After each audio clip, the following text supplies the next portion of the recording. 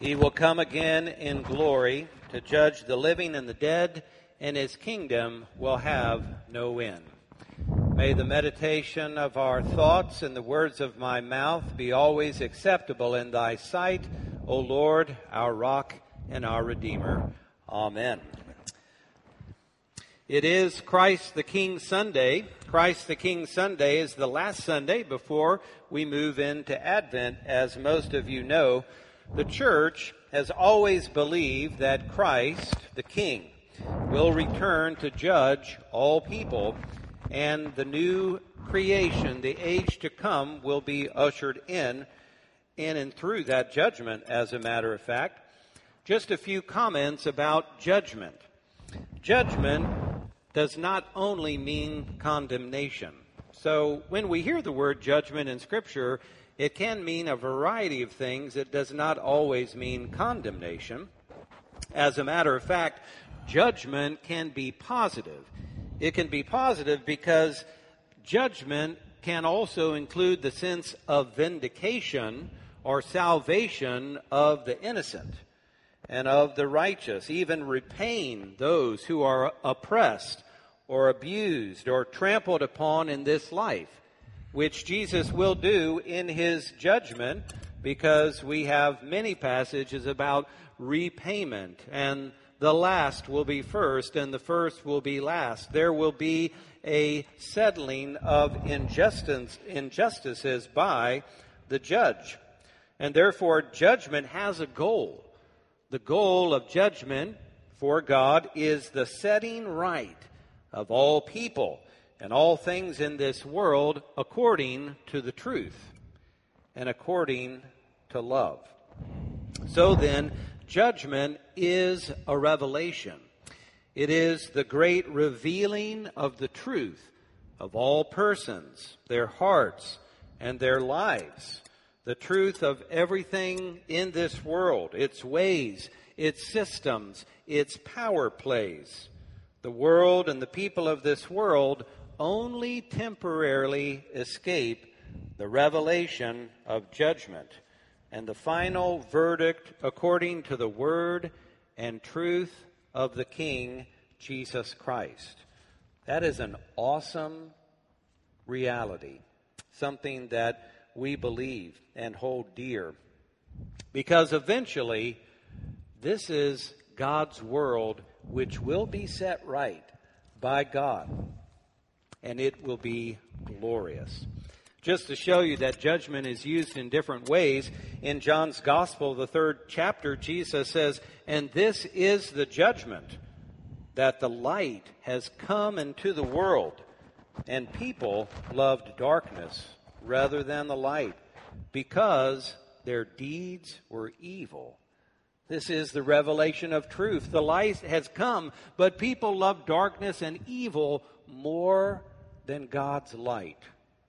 Amazing.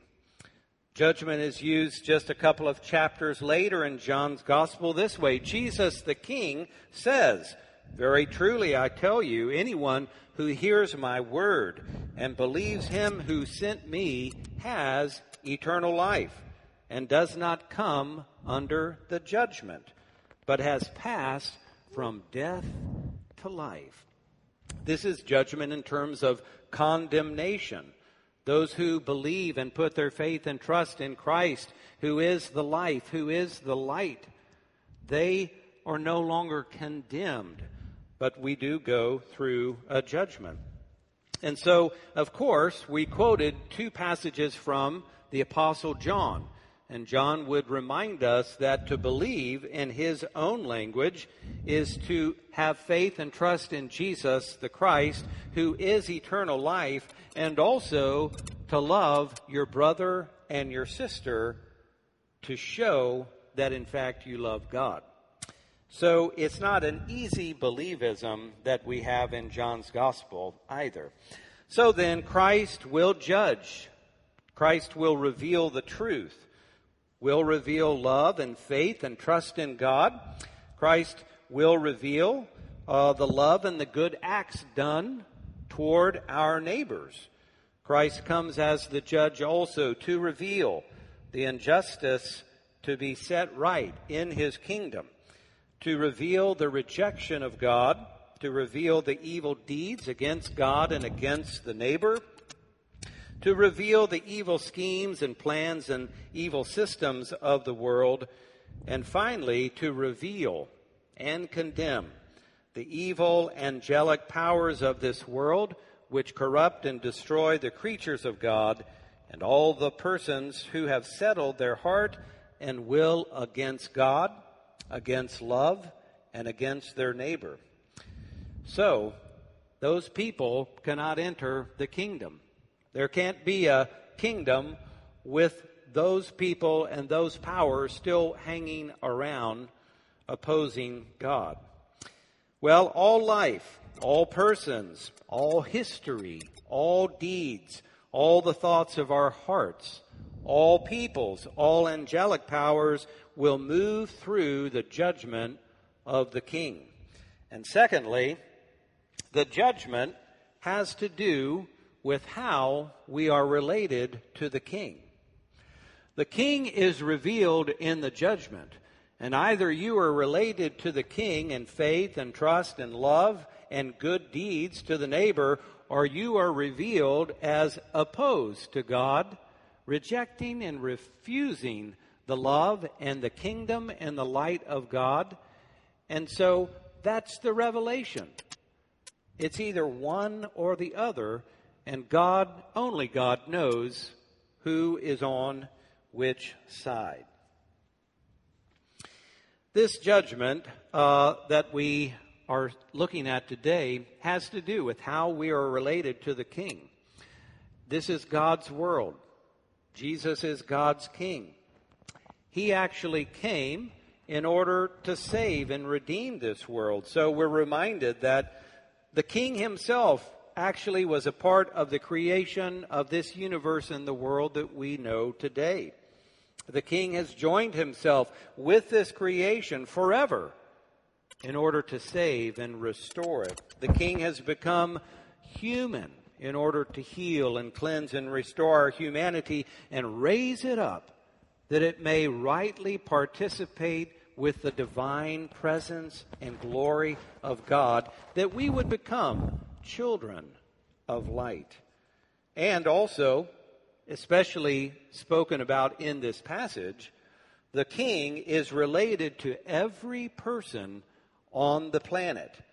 And to do good to even the lowest person by cultural estimations, whatever culture you belong to, because every culture has certain estimations and a pecking order of who they think is the highest and the lowest. But everyone who does something good or kind to even the lowest in our cultural estimations, nation by nation, is actually to do something good for the King himself. It is to do it to Jesus himself. So judgment has to do with how we are related to the King. The question of this Christ the Sunday is, how are you related to the King Jesus? And of course, I know and trust that you're related to him in faith, trust, and the living out of that faith in good deeds. Finally, again, in love, this King will separate by judgment and condemnation those created spiritual and human persons who refuse the love and the kingdom of God's King. There has to be a judgment for there to be the age to come, a new creation. If you want to call it heaven, that's fine, but there has to be judgment before there is this. Now, in our gospel today, the judgment of the King has to do with how people are related to the King himself by their actual deeds. This is a very complicated passage, but we can take a few things away from it. One of the most striking features of this teaching is that there is a favorable judgment for those who by their life of good acts towards their neighbors, especially their vulnerable neighbors, because of those good acts, ultimately, they are done to the King himself, and they get the blessing. They get the call into the kingdom. of the Father. The strange thing is they didn't even know they were doing good deeds to the king. Some people actually believe that this is not about the judgment of Christians, this particular passage. But we won't get bogged down in that today. Now, the opposite is present in this passage also. Those who neglected the neighbor, especially the vulnerable neighbors, they didn't know what they were doing at all. And because they neglected the vulnerable neighbor, guess what? They neglected the king himself. And they are not blessed by the Father, and they are condemned. Mother Teresa is, of course, known for love and good deeds, and someone who knows her very well is a man named Father Paul Murray. He's an Irish Dominican, and he was a sometime spiritual advisor to Mother Teresa. One day, he was having a deep conversation with Mother Teresa, and he was wondering, probably way up here in his rational mind, about the sources of her spirituality and mission. Mother Teresa, after a while in this conversation, asked Father Paul Murray to simply lay out his hands on the table before him. Mother Teresa came and touched each finger, and she said, "You did it to me. You did it to me." She was bringing Father Paul out of the realm of the rational and the theoretical, deeply down in the spiritual reality that as we serve our vulnerable neighbors, we are doing it to the King Jesus. Amazing. You know, one of the most common dreams that everyone has is where we show up to school or work and all of a sudden we're faced with a test that we didn't prepare for. Has anybody ever had that dream? I mean, almost everyone has had that dream. You show up and you go, "Oh my gosh, I didn't know about this," and there's fear and trepidation. Well, for weeks now, if you've been at church or streaming online, you have heard about preparation, have you not? We have to make sure that there's oil in the lamps so we can greet the bridegroom. And that oil in the lamps are deeds of mercy. And the reason the 5 maidens couldn't give their oil to the other 5 maidens is because it had to do with their own deeds of mercies. You can't give your deeds of mercy to someone else. And then we're called to use our talents, the talents God has given us, with creativity and with effort to bring a fruitful profit to the king when he comes to settle accounts. So after hearing this parable or teaching about judgment, how do we prepare to meet the king? Who is our judge?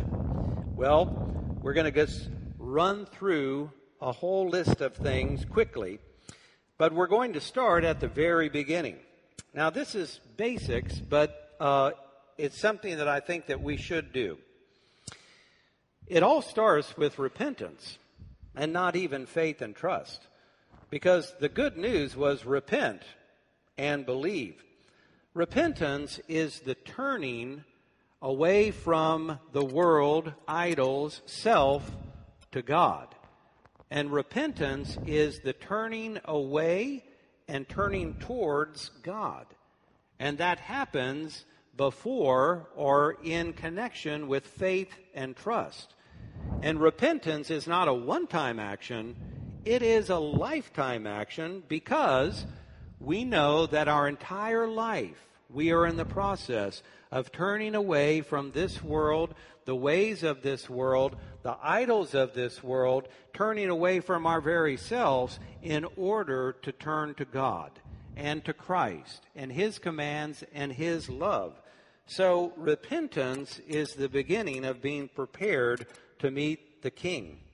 Well, obviously, faith and trust are something that we understand. We have placed our faith and trust in God, in Christ, that in His death and resurrection and His burial, all of the events that we know as Christians, that our salvation is all wrapped up in that event and in that person, the person of Christ, who is our very Savior. The next thing is, I'm just simply quoting Jesus from the Sermon on the Mount. We are called to be humble. We are called to be prepared to meet the King as those who are poor in spirit. Blessed are the poor in spirit. Those who have humbled themselves before God and before others, for theirs is the kingdom of God. In terms of forgiveness, we don't ask for forgiveness just once from God.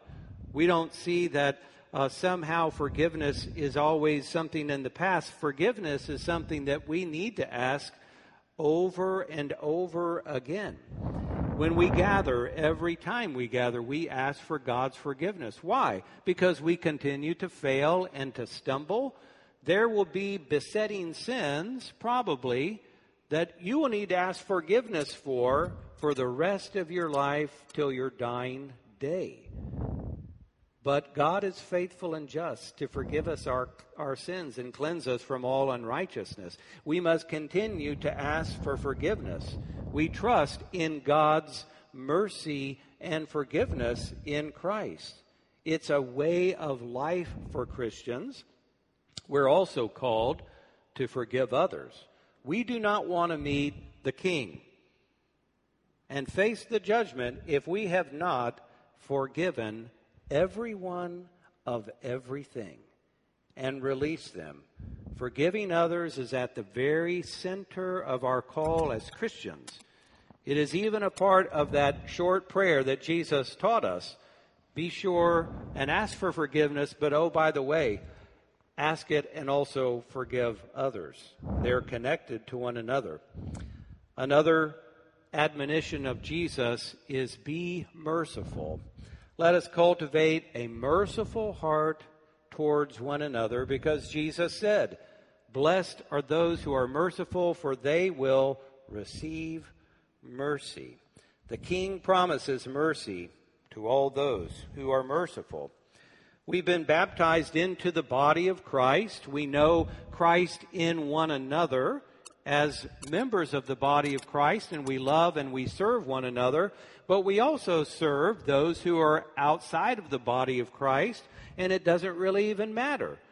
They're the neighbor. They're the vulnerable ones. There's the ones who need God's love and care, and we seek to serve and to meet those needs also, because we care about them, but also we have the revelation that Christ is in those people.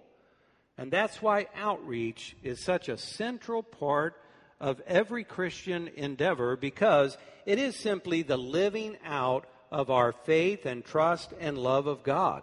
And now we know, or maybe we know in a deeper way, that in fact everyone that we reach out to involves reaching out to Christ himself. And so, in these ways, we can prepare to meet Christ our King and our Judge. I will conclude with this. In Matthew's Gospel, right after the words that are our gospel today, the gospel of the judgment, the very next words say this. When Jesus had finished saying all these things, he said to his disciples, you know that after 2 days the Passover is coming, and the Son of Man will be handed over to be crucified. The King would then ascend to the throne of the cross and be crucified for the salvation of the world. This King loves you. This King loves you, and he loves me. This King will fulfill God's kingdom. He will call all the blessed of the Father into his very kingdom, and we will be amazed at the beauty and the love and the glory of that kingdom. So, we must seek the King, love the Lord Jesus, who is our King and our Judge, but also love the neighbor. Love Christ in your neighbor. Love the face of Christ even in your enemy. Well, judgment awaits. Christ the King awaits as our judge. Maybe we simply need to say, Lord Jesus, have mercy on me, a sinner. How are you related to the King? Amen.